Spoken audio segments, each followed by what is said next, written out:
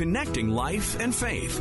This is Connections. For 10 years before I told my mom, I believe she knew and yet did nothing about it. And so there was just this part of me growing up that felt like no one would protect me, as well as I felt like I had some sort of mark that predators could see because it just kept happening. And thankfully, I was a runner, so I ran away from all those situations. Thankfully, I met Jesus when I was 15 years old and started on that healing journey. Today's conversation is a tough conversation, but an important one. We're joined today by Mary DeMuth. She's an author and speaker who loves to help people live uncaged, unmarked lives. As a 5-year-old, she was repeatedly sexually abused by neighborhood bullies and has spent many years processing and healing from that violation. She says it's thanks to her faith that she has been able to journey towards healing. Today on Connections, Mary shares her story with us and reminds other trauma victims out there that healing is possible. We're joined today by Mary DeMuth. She is a speaker as well as an author.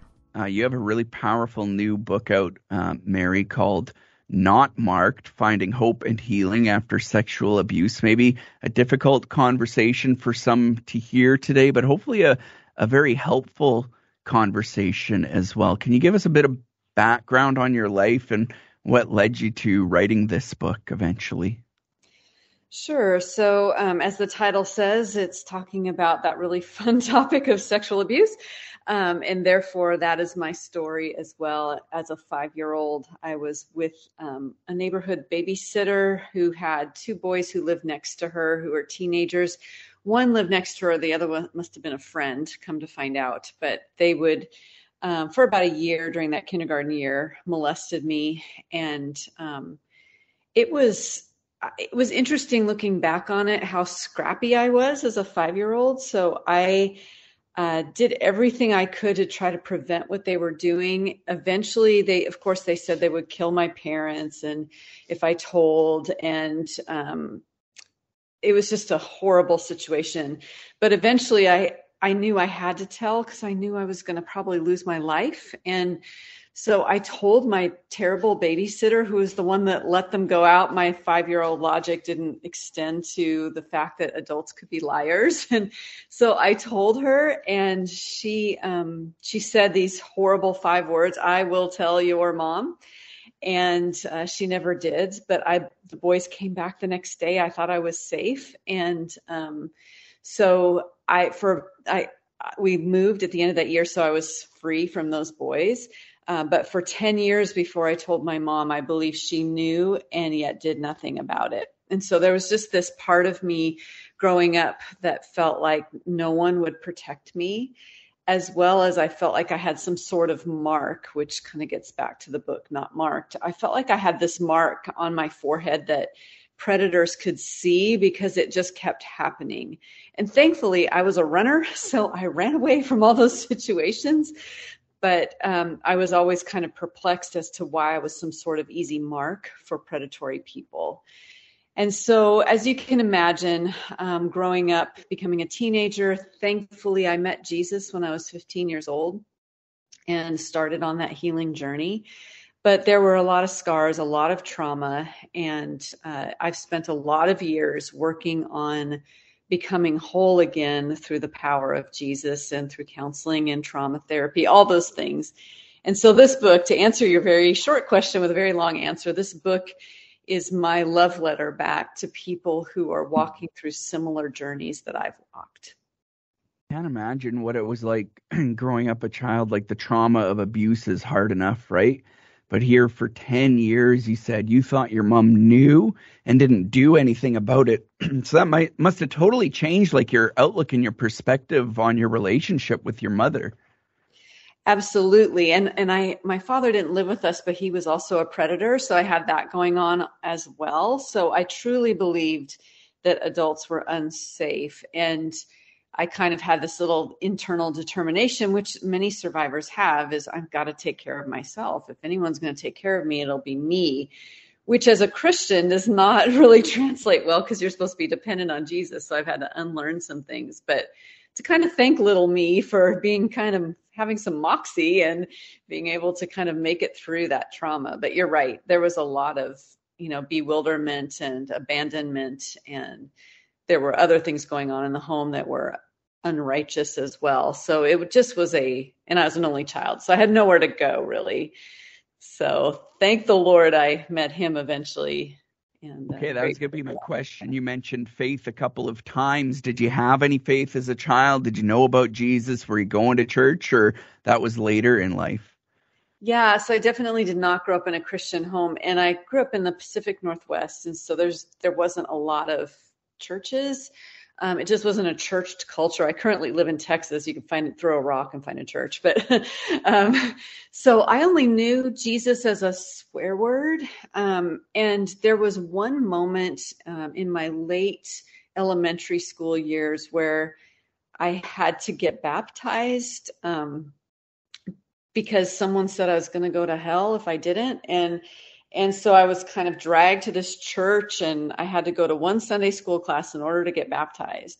And afterwards, I remember my uncle coming up to me and saying, "Aren't you glad you're not going to hell now?" And I was like, "Wow, that's some magical water that was." But I had no idea what just happened to me.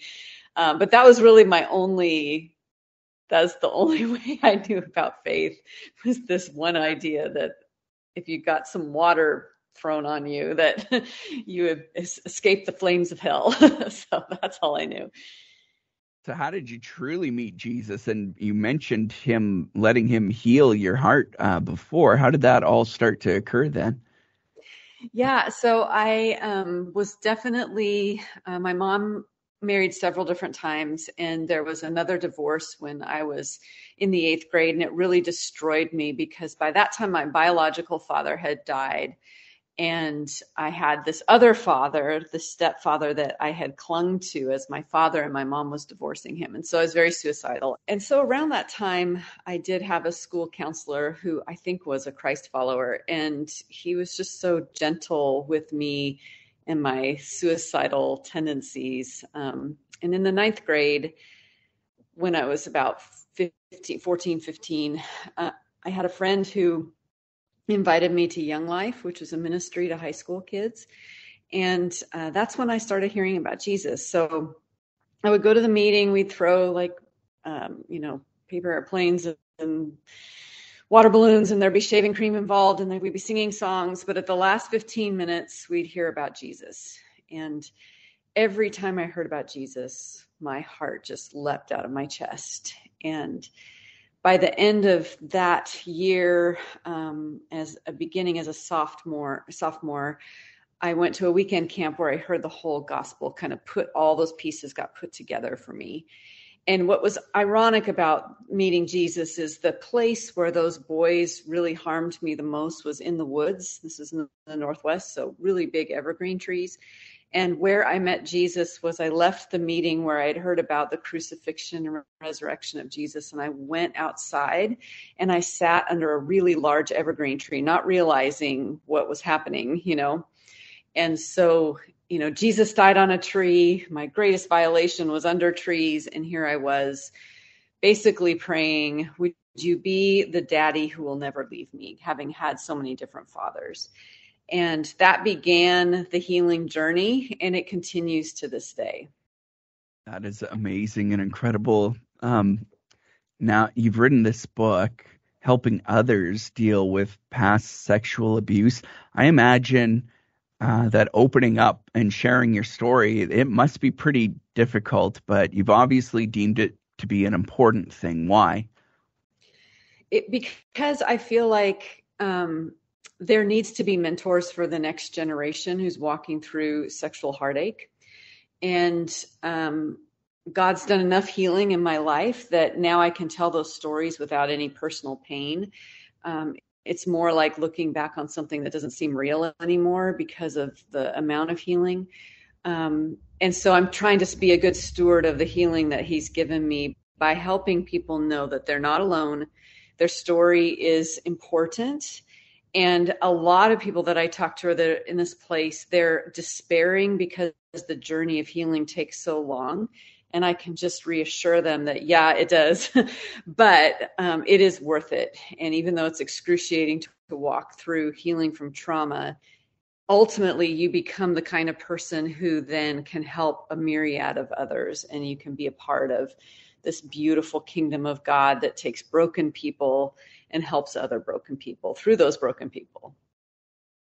That broken is something I was wondering about, and especially like when you came to faith and you start going to church, right? As somebody that's dealing with a lot of heartache and trauma, do you have this tendency? I know in my own experience as a recovered addict, I look around at people and I'm like, oh, they've all got it together, right? And I'm clean from drugs, but I still can't get the rest of my life together, right? And I'm just broken and useless, kind of. I did feel like I couldn't have articulated it that way because I was still pretty young. And most people that have had that kind of trauma as a child don't usually really have the capacity to deal with it till they're in their late 20s, like emotionally. And so what I did do was good and bad. I was an oversharer at first. And so in those first churches, I just told everybody everything. And thankfully, it landed in the ears of people who are compassionate. And they really just prayed for me and loved me toward healing. That could have gone a very bad way, but God was very gracious with me to give me people that were understanding where I was and what I needed. And that's one thing I tell people too, that, and you probably learned this eventually too, as you were looking around church and thinking you're the only one that has this story. I say an untold story never heals. And when we keep it bottled up inside, it just festers, and you continually feel like you're the only one with that problem. But if you let it out to a safe person, not oversharing, but to a safe person, you have that first spark of healing that begins.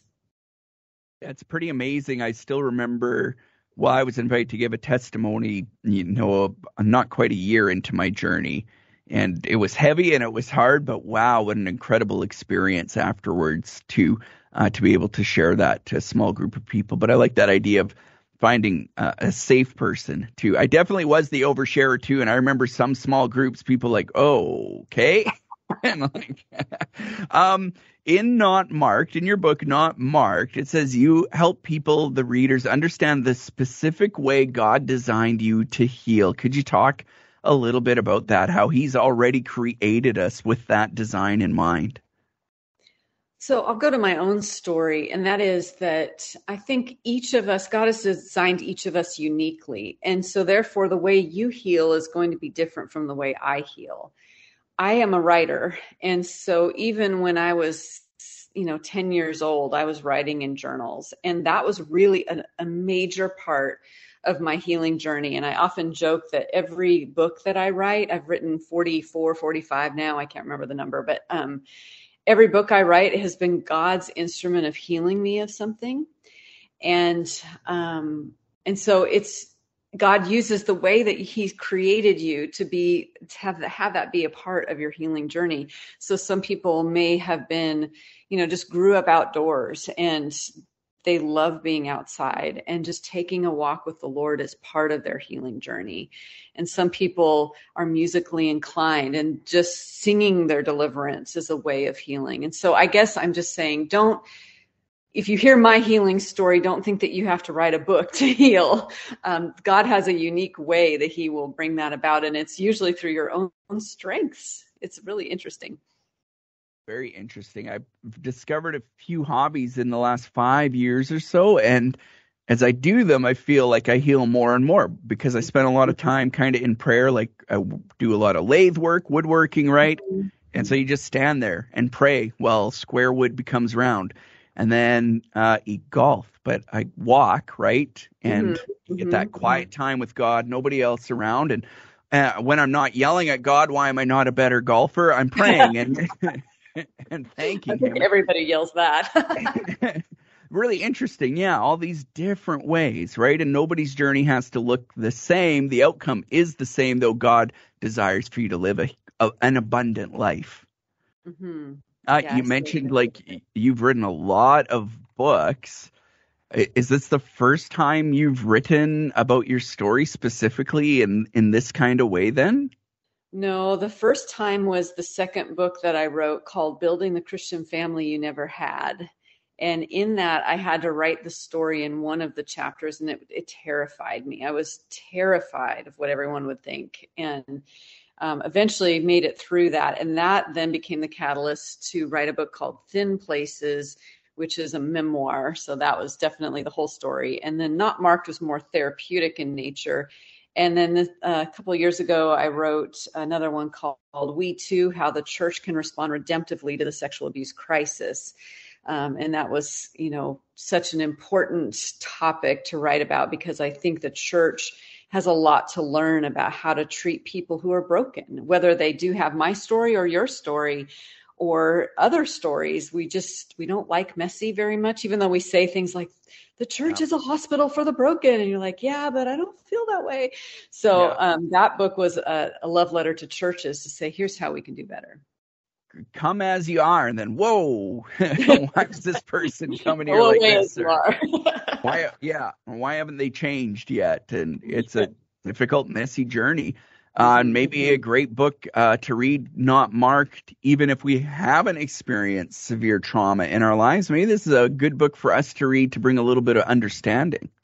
It is, and that's the catalyst for writing that book, was that at the end of every chapter, my husband writes a paragraph or two about what it was like to kind of walk me through this journey. And because I'm running into a lot of spouses of sexual abuse victims, and when you're a sexual abuse victim, it does affect your marriage. Absolutely. It can't help but.